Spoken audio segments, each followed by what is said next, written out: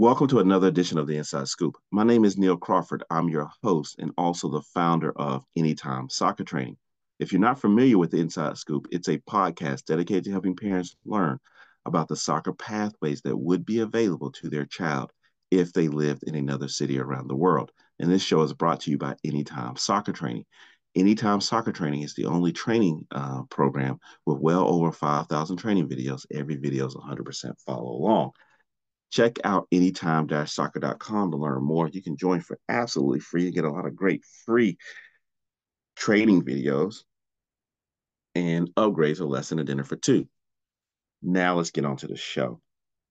This is going to be a quick mid-week episode, which is a follow-up to a very specific thing I talked about in the last podcast. And in the last podcast, I talked about the fact that I happen to be a process improvement person. And that means that when I see any situation, I'm always thinking about how can we do it better. And one thing about me is I don't place stigmas or taboos on the thing that we want to improve. And this can be a little countercultural. So for example, it doesn't matter if it's, open heart surgery, which is obviously very important, or I-9 flag football, which is in the grand scheme of things, not particularly important. To me, I look at it, if I observe 100 I-9 football programs, I will observe things and say, oh, of those hundreds, I saw these are the best practices that seem like they work best for the families, the parents, and the players.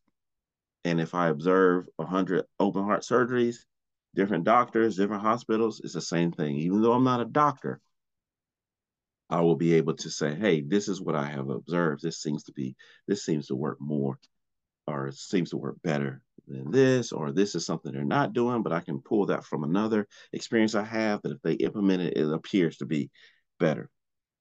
But again, when you go down this road of process improvement, you will receive certain feedback that we want to talk about today because we're producing this podcast for members of our coaching community who would be interested in coming onto the show. So the first one is I told you the taboo or the stigma. So when I first set out to start working with my children, especially my oldest one, I saw that he was getting better, but what I was doing was not sustainable. It wasn't sustainable because I had to spend a lot of time researching stuff. So it was a long learning curve. And I got on his last nerves. And I knew as a parent, if I'm going to help him long term, I can't be this much friction every time we go to the field.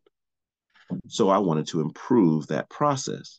And when I went out to the what I would consider to be the established soccer community and started asking questions about this, the responses were typically along the lines of an ethical conversation. You should not be doing this with your child if they don't want to do it. That would be an example. Or you are thinking you can turn your child into a professional soccer player. That would be another one. These are all sort of ethical and moral judgments. And for me, as a discerning parent, I was like, yes, we all have those emotions, and those are important emotions to deal with.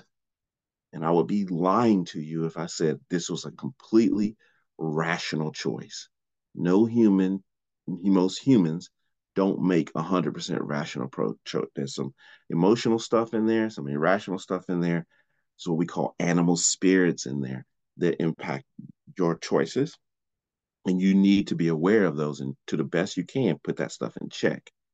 But there was also a rational reason I was helping my child, and that was because I put him in this competitive environment, and I saw that his competency was directly linked to his enjoyment. In other words, the more competent he became, the more he seemed to enjoy the experience, right? And I was not, and it was very difficult to have that conversation because, again, what was thrown at us was all of these ethical assertions And that's one of the reasons why I created the community, because I wanted a safe space where people could have these more discerning conversations about working with their own kids without the layer of judgment being thrown at them. And I actually think over the last 3 years, we have made small progress. What I mean by that is, I vividly remember initially having these conversations and just being berated. Now, slowly, we are building more of an understanding so that we can dig even deeper. And parents are feeling more comfortable being transparent about what they're doing, right? And I always tell people, you can call me, email me, whatever, if you have a question, and I'll share my experience. Well, another area of process improvement I like to look at is the clubs, and to a much lesser extent, the coaching community.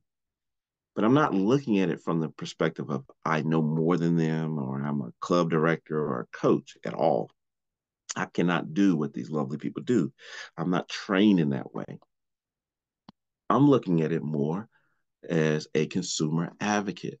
So I'm taking some information from here, taking information here, seeing this, seeing that, and I'm going back out to parents who have not had these experiences yet, and sharing what I am seeing.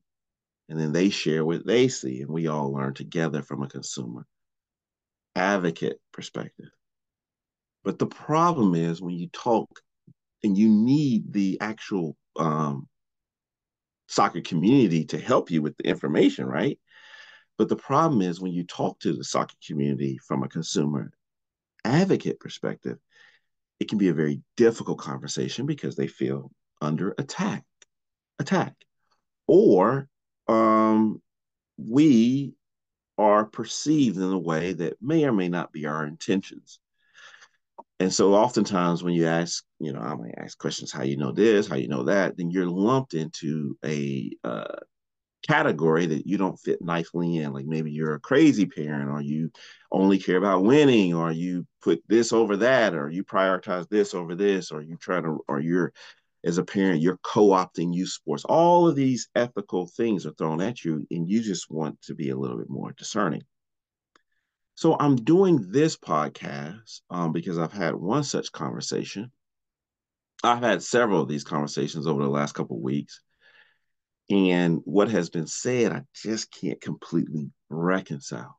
So I'm doing this particular show to lay these out. I'm going to try to give some real examples of the conversations I've had.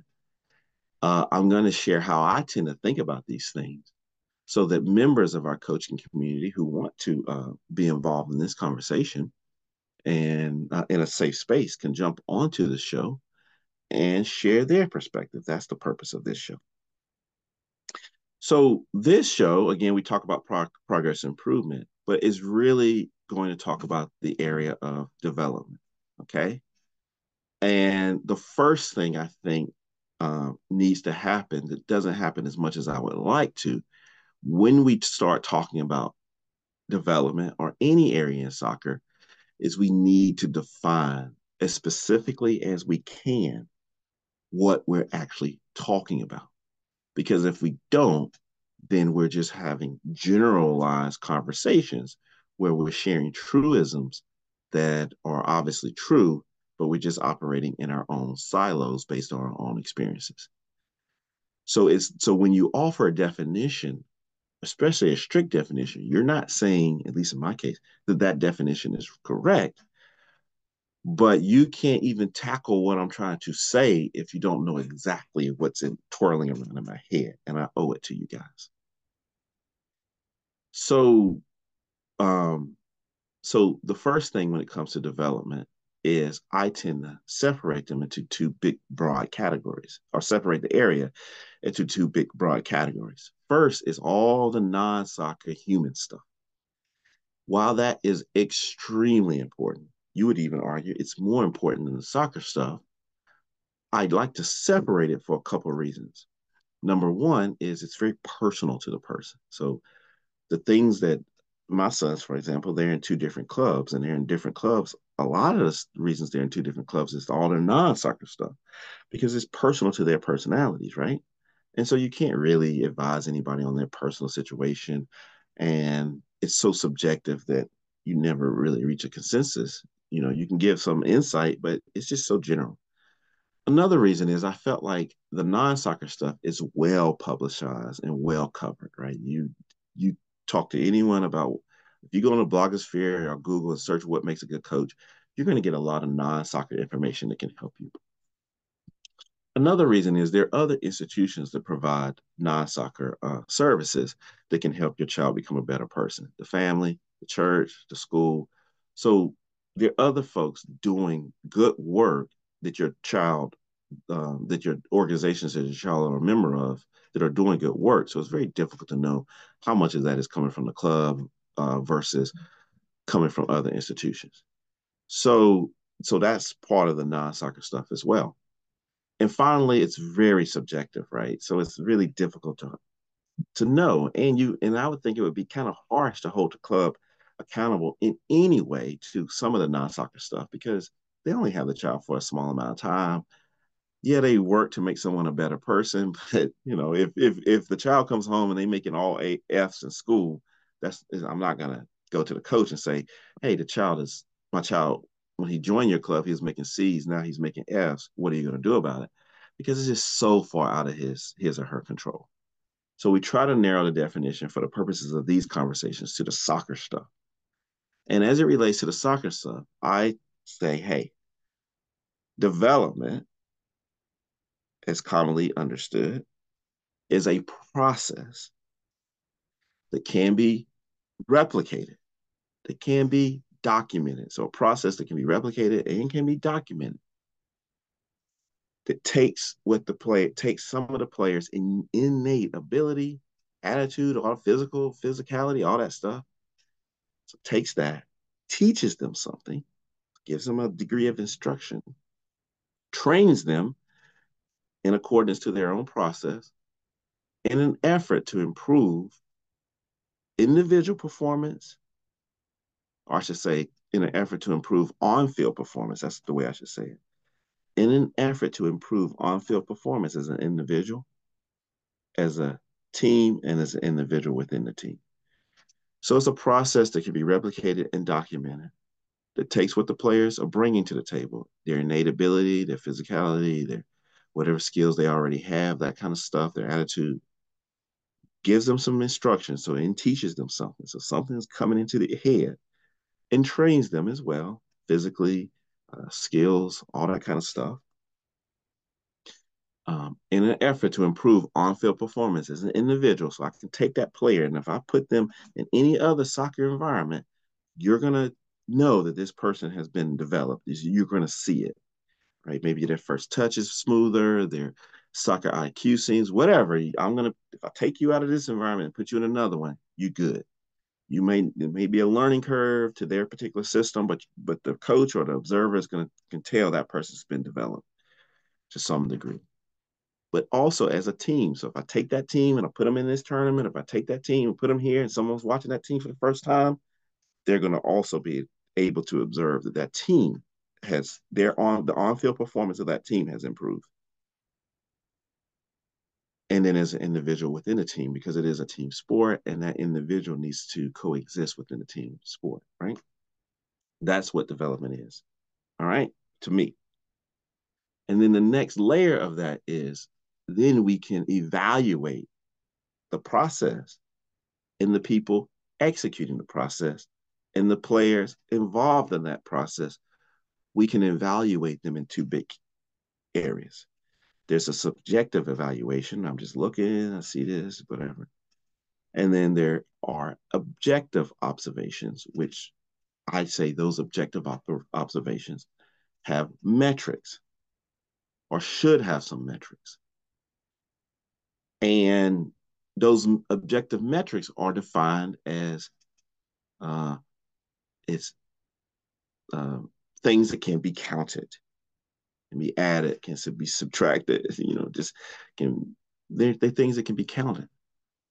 And those objective metrics are important for a number of reasons. Number one, they allow the club and the coach to communicate their value in an objective way. So I have seen a lot of teams that I perceive as being very good, but they lose or they struggle here, or they don't do this.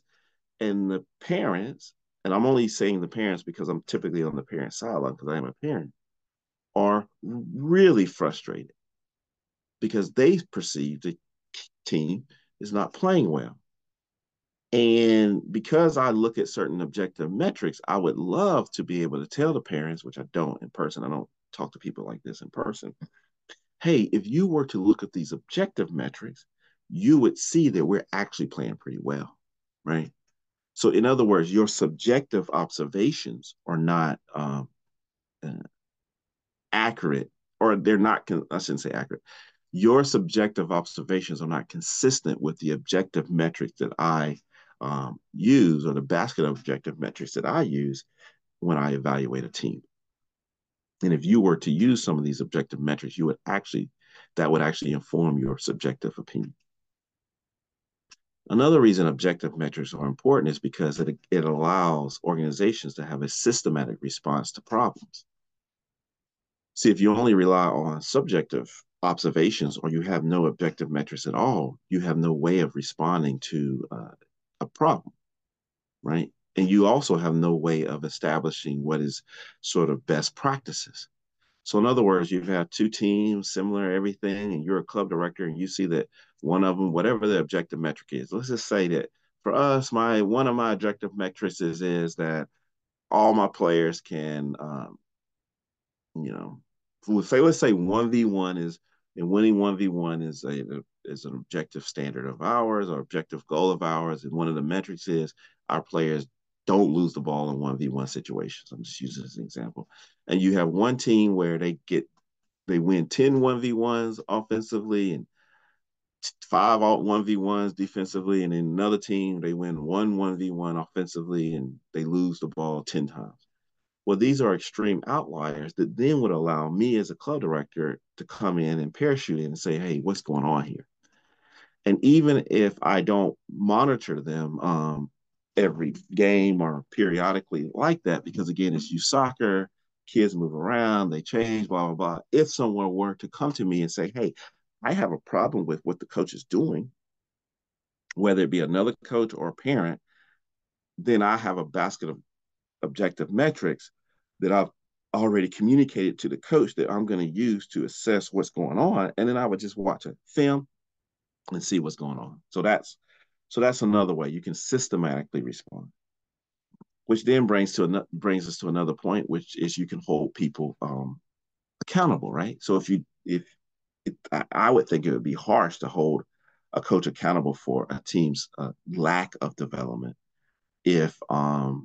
if you don't have some kind of objectivity that's infused in that communication. Which then brings me to another point, which is objective metrics help you evaluate your own process. So if you see that across the board, you feel like coaches are following your process, but you feel like across the board we're not meeting the objective standards, that metrics that we have put in place, then that gives you uh, knowledge and information to go back and evaluate your own process. But if it's all subjective, how do we even know that the process is even, it's the process problem, or is the people executing the process, or is it children and the families who are supposed to be following the process? Another reason objective metrics are important is because with objective metrics, you're able to communicate to folks who can't see exactly what you're seeing, right? So if I'm talking to someone in California that has a U18, and I can tell them all these subjective things to look at, but it's based, but what I'm saying is based on what I'm seeing in my experiences, and when they go and look objectively, they're going to have a totally different perspective, right? But with a degree of objective metrics, even if we say, hey, this is the broad range, or this is what I'm looking at, then we can at least start having a conversation around sort of what we should, sort of what what is happening, what is going on, right? And so then I go on to say, and so then what I'm going to do is I'm going to put up a post, and I'm going to take this as an opportunity to share one conversation I had with a coach friend of mine that talks about this objective metric piece, and his responses are very common to what I hear in the coaching community. And then after that, I'm going to pivot to some other assumptions that I have, that when I share these assumptions in one form or another, I get certain responses from the coaching community. And both of those areas I want to explore and hopefully get someone who wants to come onto the show and help illuminate me. And by helping illuminate me and sharing information with me, um, that then will help parents and other coaches out here who are listening.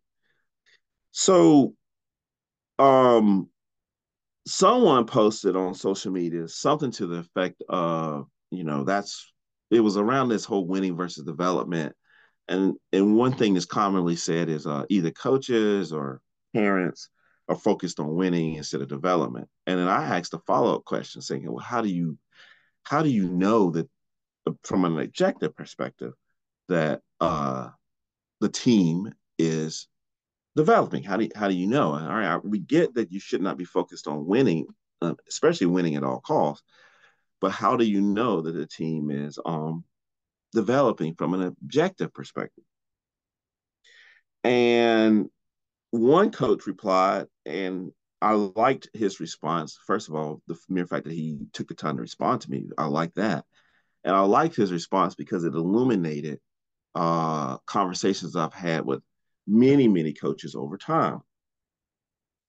And then I said, he effectively said, "Hey, in our training sessions, we use blocks, and there's certain objectives that we look at in these blocks. So, for example, one objective could be passing. So, in this block, we're going to be looking at passing, and we're going to work on that in training, and then he should see those objectives being met in the games." And I said, and then he said, "Let me know your thoughts." And I said, "Love it. I'm actually a lot nicer in person." And sorry, I'm talking groggy, but it's like 5 in the morning my time. I said, "Love it." But my follow-up question is, how do you think about the number of passes on average and in general for a team? Let's say U11. So just whatever number, it doesn't matter. So for example, how many passes, or what would you expect a U11 team should be able to connect in a row? And his response is, it's all relevant to the situation, depends on the quality of the opponents, the stage of the game, and the level of the players. There is no standard level of what you should be expected, as there are different levels within age groups, and for most teams out there, different ability levels within teams. There are players playing where they should players playing to a high level, and players in teams at a low level. And so I said this, and then I'm gonna read the rest of his response. I said, "So what would happen if we worked backwards and tracked it over several games as an example, and used that to facilitate a discussion?" So again, I'm throwing this out to our coaching community. If if you were to put my feet to the fire, and I'm the DOC now, and someone says to me, "How do I know development is happening?" And I know that there is a lot of variability in the teams. There's a lot of variability in the coaches. There's a lot of variability in the players and whatnot. And so it's very hard for me to come up with an objective standard. My suggestion would be, well, let's just go through the data collection process, right? And I might even look at, you know, let's pull up the EPL. Shoot, let's pull up fantasy stats, or pull up the English Premier League, whatever, and let's look at what they measure, and then let's find what is very easy for us to measure, and appropriate, or at least a hypothesis of what we think is appropriate for our teams and our players. So in the EPL, they look at time of possession. Now I know this is probably an important metric, but it's way too hard for us as parents or coaches to collect that data because they using probably some kind of computer system to do it and AI technology, and we are not going to do all that. So one of the things I'm starting to do, and I'm going to do this over 4 or 5 games with my older son's team, and I'll do it with my younger son's team, is I'm going to look at the number of touches each team has during the first 10 minutes of a game. Now, I don't have time to rewatch a game. I barely have time to watch the game live. And I definitely don't have time to go back and rewatch a full game. But I think I can glean a lot by just counting the number of touches that each team has in the first 10 minutes of a game. And if I'm so inclined, I might do it for a little bit longer. But the bottom line is the first 10 touches. And I'm going to be agnostic about what they do with those touches, blah, blah, blah, just a number. Because I did do that with a couple of my son's games, and I saw that there was a relationship between the number of touches and my subjective opinion of that team. I saw that the better the team seemed to play, the more touches they got in those first 10 minutes compared to my son's team. And and vice versa. The least organized I felt like the team based on how I like the game to be played. And that's very important, not based on um not saying it's right or wrong, just based on what I would want to see. I saw that there was a relationship there. Another thing is I could observe what does the keeper do with the ball, right? Because I also saw a relationship between the way I wanted the game to be played at my older son's age and what the keeper did with the ball when they received it in the back, right? But to really apply these objective standards to the other team, you would really kind of need to understand what their philosophy is and what they expect the game to be, how they expect the game to be played. So I'm applying those objective metrics to how I want the game to be played, and how that compares to my child's, right? So I'm not going to do time of possession, but I can get an idea if my son's team touches the ball 160 times and the other team touches the ball 60 times, I can get an idea of what of time of possession, and vice versa. If the other team touches the ball 200 times and my son's team touches the ball 20 times, that's an objective metric that I can start looking at. I'm not going to be able to tell you that a team in the first 10 minutes should be able to touch the ball X amount of times. I don't know that, but I can start collecting data. So that would be my first. If I don't have an objective standard, that would be my first. That would be the first thing I would tell you. Having said that, if I am an experienced coach or a club director, and I've been watching games as long as many of these folks tell us they are, then I will probably start having a sense of what of the range. Because even me as rec coach, YouTube coach, I have a good sense now of the number of passes that a team at the various ages should be able to connect. And I said, look, at a minimum, you start getting into my younger son's age of, you 8, you 10, you 9, you 10, you 11, that range, you should be able to see that they should consistently start connecting at least 5 passes, right? And you should probably, and in a minimum, if you want to argue about that, maybe 3. Okay. And if you have no minimum, then I would be able to explain to you, oh, I don't have a minimum at this point, or they don't apply because they're outlier for this reason. Another objective metric I might look at is when they do score a goal, right? How often are they scoring a goal as a result of connecting at least 3 passes, right? Which really is 2, 1, 2, and then 3. So 2 and an assist, right? I would like that number to go higher as they get older, based on how I would like the game to be played. But again, that's totally up to whatever the person's framework is. Sorry, philosophy is. But if I was implementing my philosophy in a club environment, which I'm not, then that would be something that I would look at because that would be something that was important to me.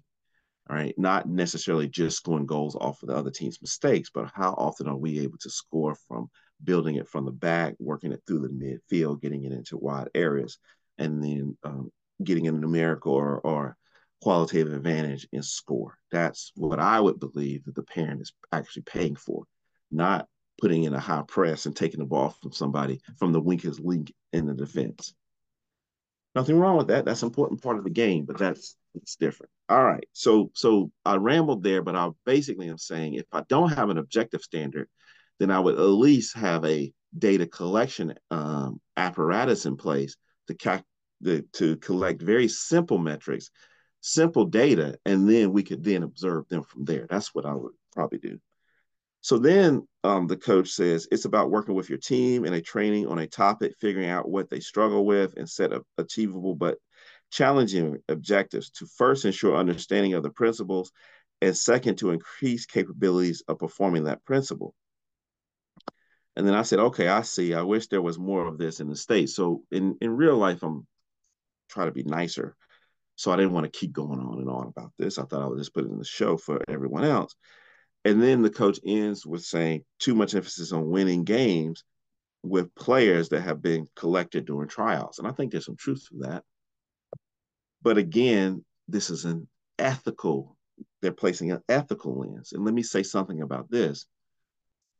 I've had the fortune or misfortune now of attending what people would call ID camps involving my older son.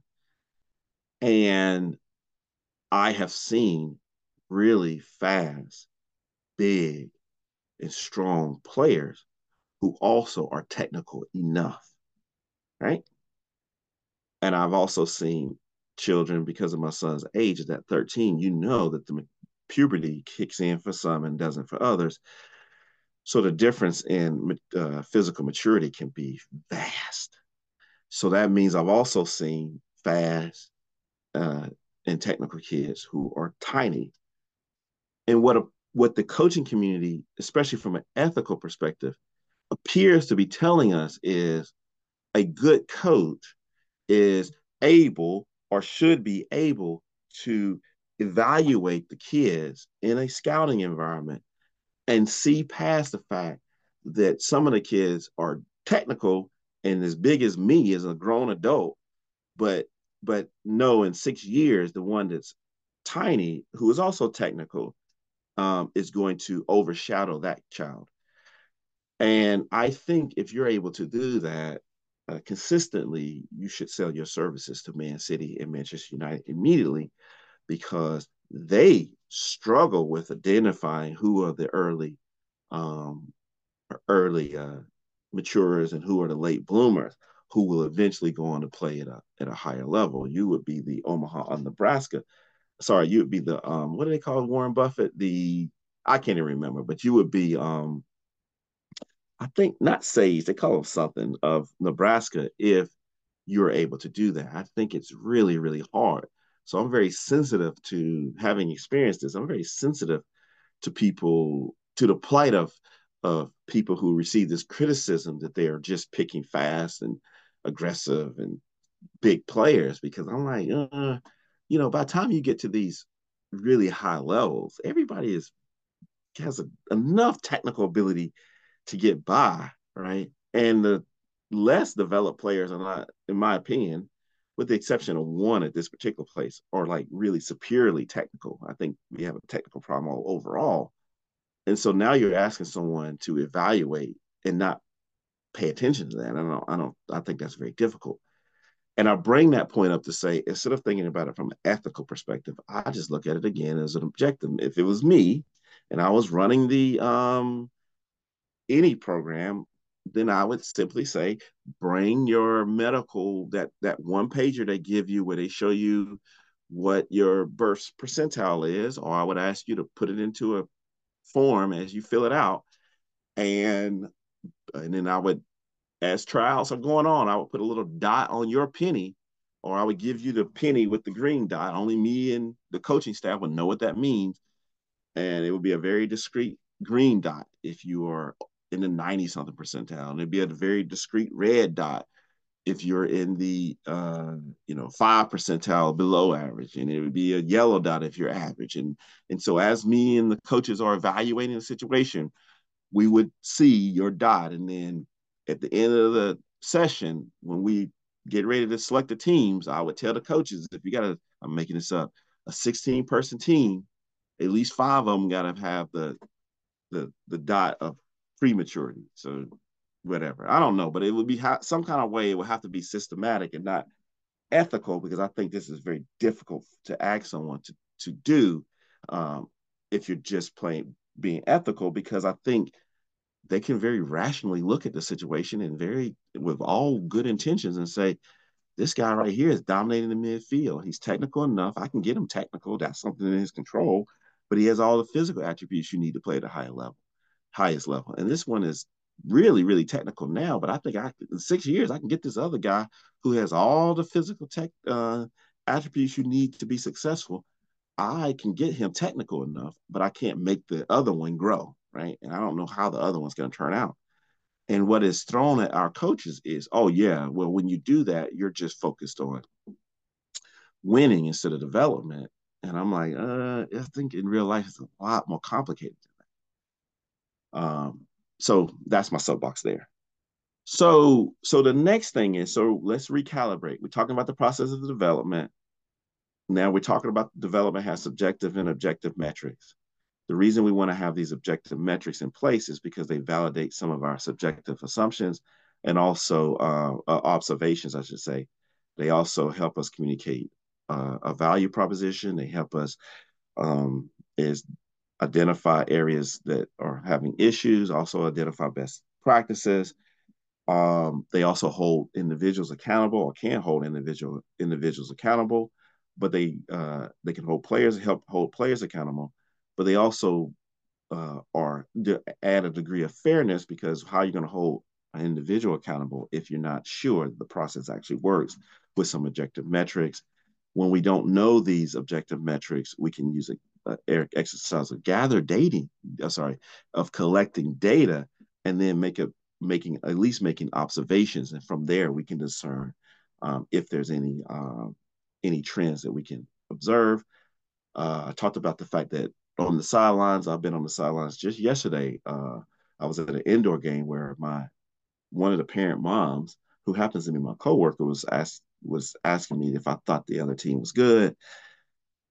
Her eyes glazed over when even though she's an accountant, but her eyes glazed over when I said, well, I kind of look at their ability to connect passes. And so because they have not connected 2 passes this entire game, you know, I would need to know more before I made an assertion of whether or not they were good or not, because she was just looking at, how their physical ability and how aggressive they were, but they also were a year older. So that's in a situation where subjectively she's seeing one thing, but I said, hey, if you layer on this just one objective metric, we could understand each other a little bit better. And that's important, because another reason objective metrics are important, which we talked about, is if I'm talking to someone in California and they're seeing something, and I'm here in the Carolinas, and I'm seeing something, to have a degree of objectivity can help us at least understand where we're coming from. So that's that. So then now we're going to pivot to what I'm calling positive and negative correlations. So in a previous podcast, I talked about the area of self-improvement. I like to think about it in terms of a tier framework: time spent on that thing, the instruction or the quality instruction you're getting, that's the I, the effort that the person and the people around them are putting in, and the repetitions. And those repetitions can be, opposed in this case, unopposed, individual, team, small side. Again, you free play, futsal, whatever, but that's where you 10x it. So you 10x it with the time and the reps, right? And so I have these positive correlation assumptions that when I offer them to the coaching community, again, they are put into an ethical framework, or we are placed into our silos And so I want to lay some of these correlations down now for our coaching community so that they can then come on and address them. So the first positive correlation I have is that the effectiveness of development is positively correlated to the effectiveness of the coach. So again, development is a process where you take what the player has. It's a process that can be replicated where you take what the player has, you teach them something, and you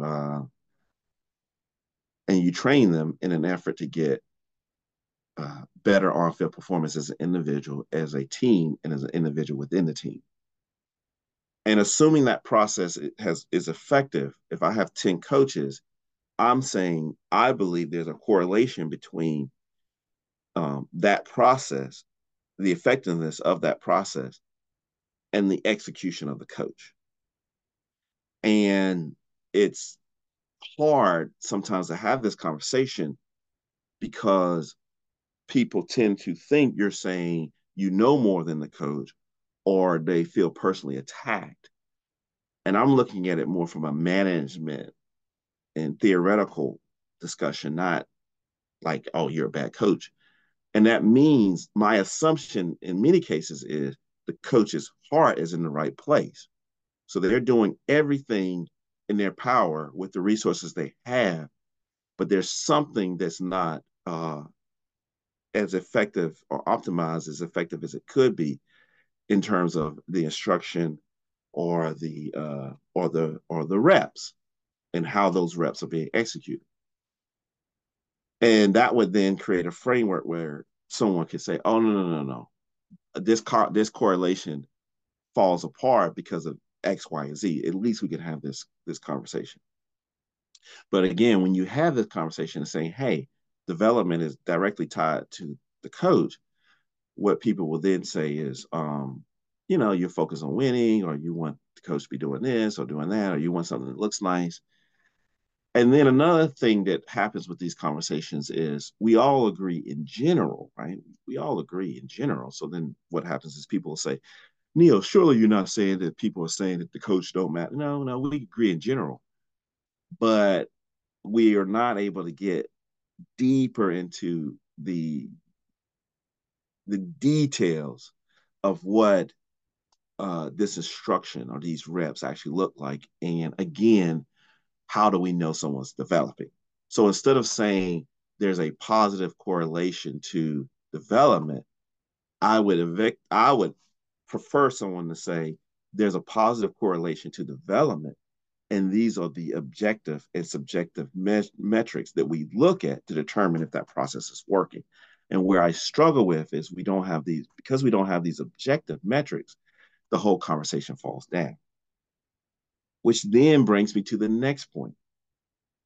There, in my opinion, is a positive correlation between individual performances, so the performance of each individual, and the team's performance.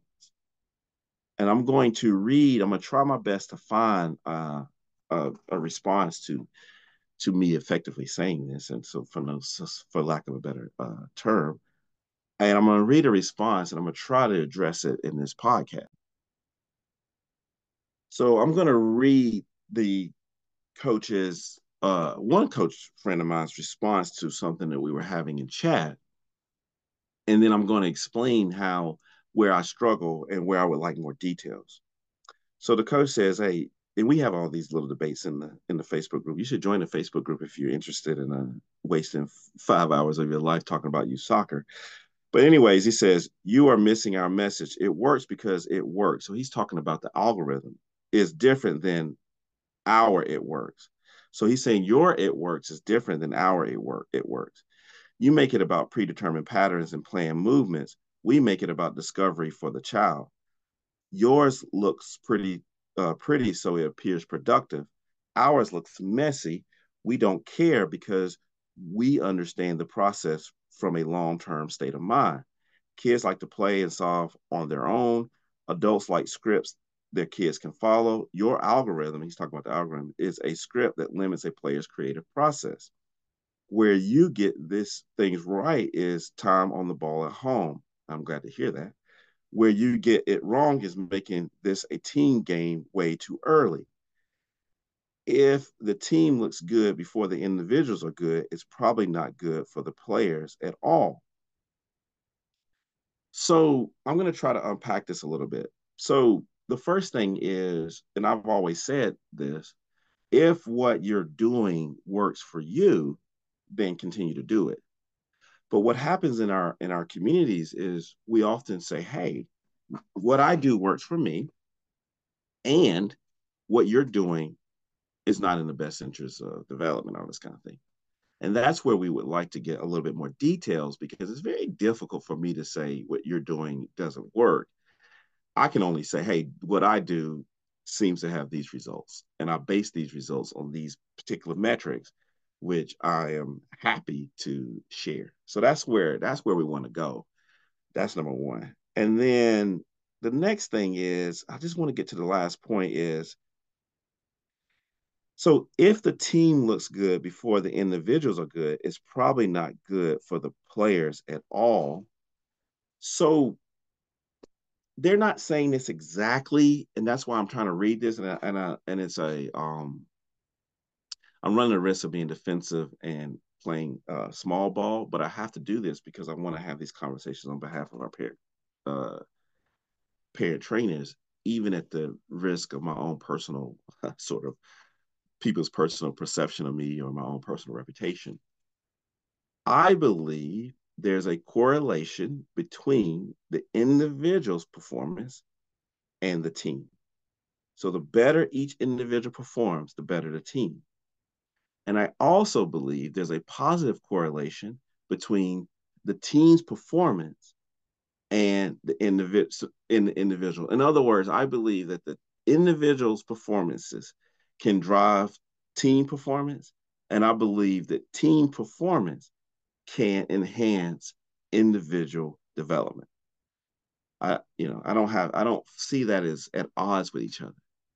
Said another way, if I were to, going back to counting the times my son touches the ball, if the team controls the ball more, that's what I say, it takes the ball faster, I think that increases my son's chances, opportunities to develop, right?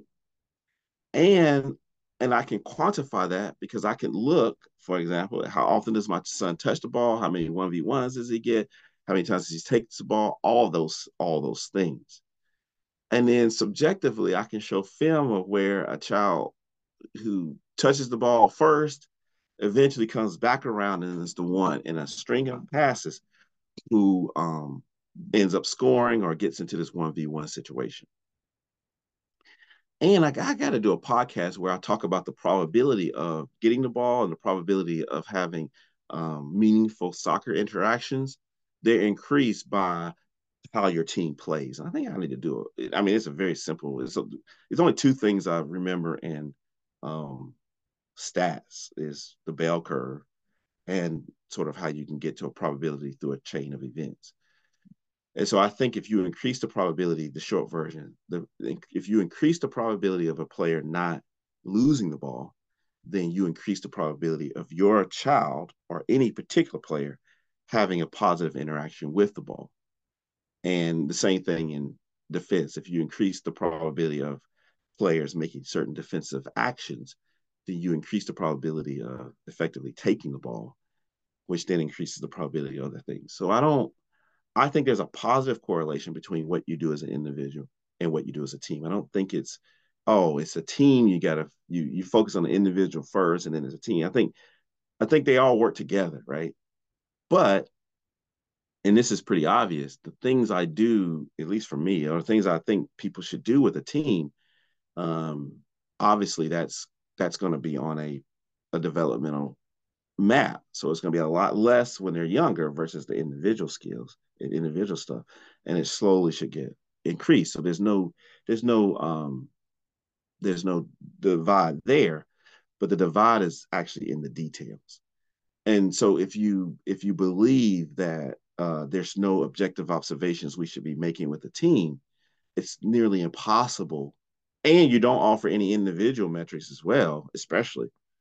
It's not possible for anybody who is paying with their money or their time um, to evaluate the situation, because you're effectively saying this situation or this performance is unmeasurable, right? It just takes a long time. You don't say when, you don't say how, it's just unmeasurable, right? And then there's disdain if you even ask the question. So I thought I would say that. So that's the individual versus the team. So then we go on to winning, because it's often said that development and winning are at odds with each other. And we know that there's a lot of friction when it comes to winning, right? You can't win all the time. uh, Soccer is a relatively low scoring game, so a lot can happen, and then somebody could just score on a set piece. Flukes happen, so we get that. So we're not talking about winning all the time, and we know there are many variables, so you can't read too much into a particular game. And we know kids have all these different experiences. We get that, but again, what I am saying is there's a positive correlation between the coach and development outcomes, or at least there should be. There's a positive correlation between what the coach is doing and the development outcomes, which can be looked at subjectively and objectively. And then that means there's a positive correlation between, and I believe there's a positive correlation between these on field performance objective outcomes in the individual's ability to perform, which also means there's a positive correlation between these objective outcomes, the individual's ability to perform, and the team's ability to perform. And I believe there's a positive correlation between the level of the team's performance and their probability to win. And so, if all things being equal, if you are developing in an accelerated clip, you should begin to eclipse teams who are not on average, right? And so there is a relationship between development and winning, but that relationship may not be discernible or measurable, or it may fall apart a lot at times.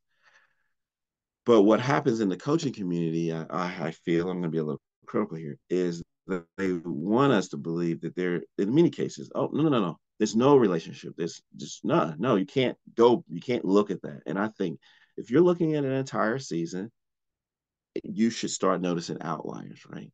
And if you start noticing that, hey, we're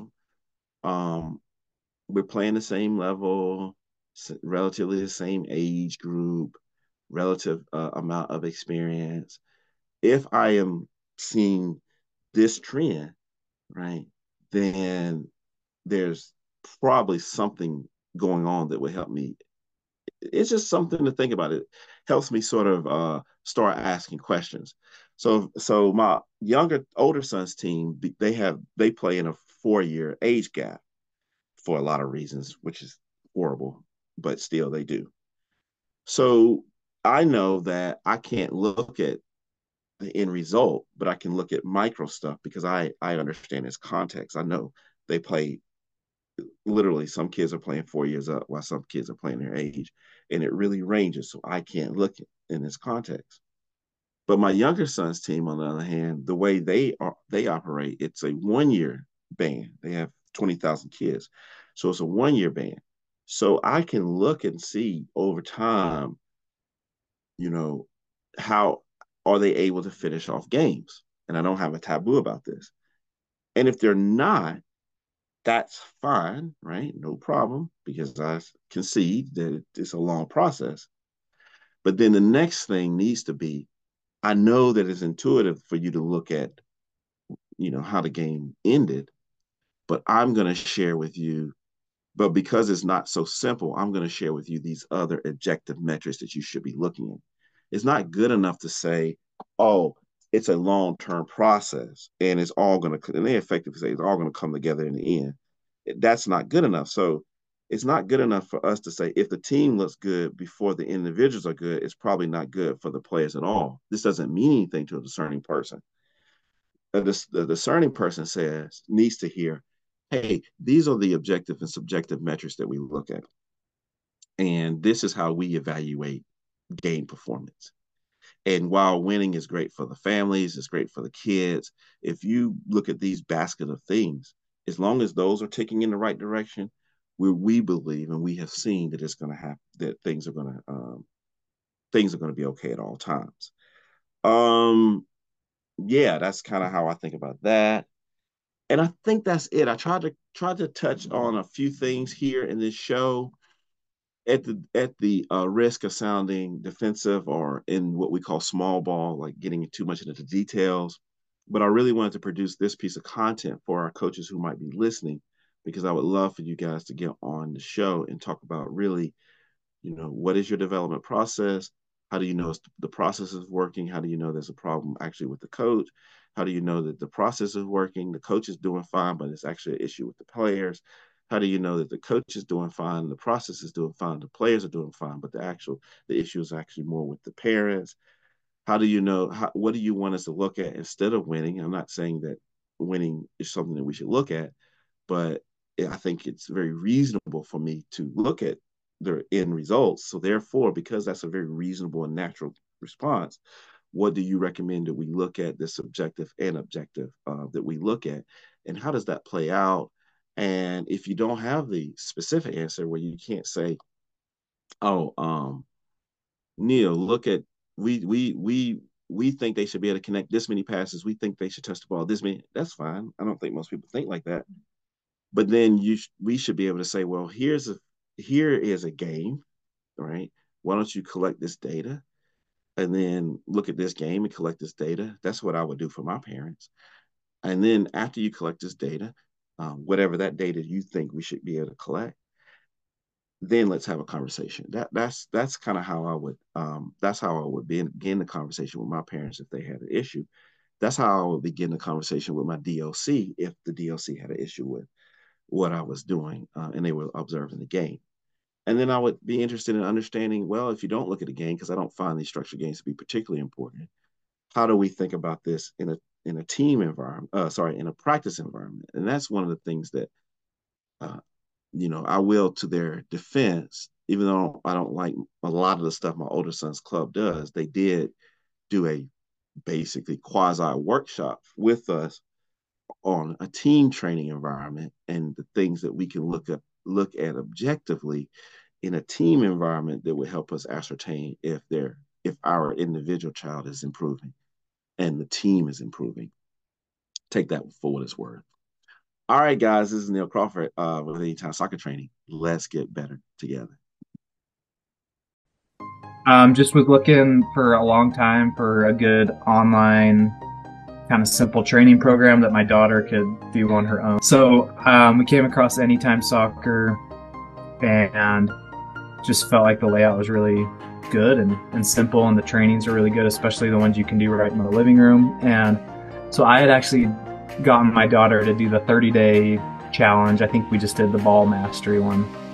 And just within that 30 days afterwards, so for this whole season, starting in September, October, every game someone would come up and say how much better Grace's footwork has gotten. And I was just like, well, she just did this 30-day thing with Anytime Soccer. So I've been telling people a lot about it, but it was just amazing to me to just see, like, man, 10 minutes a day, what 10 minutes a day could do. And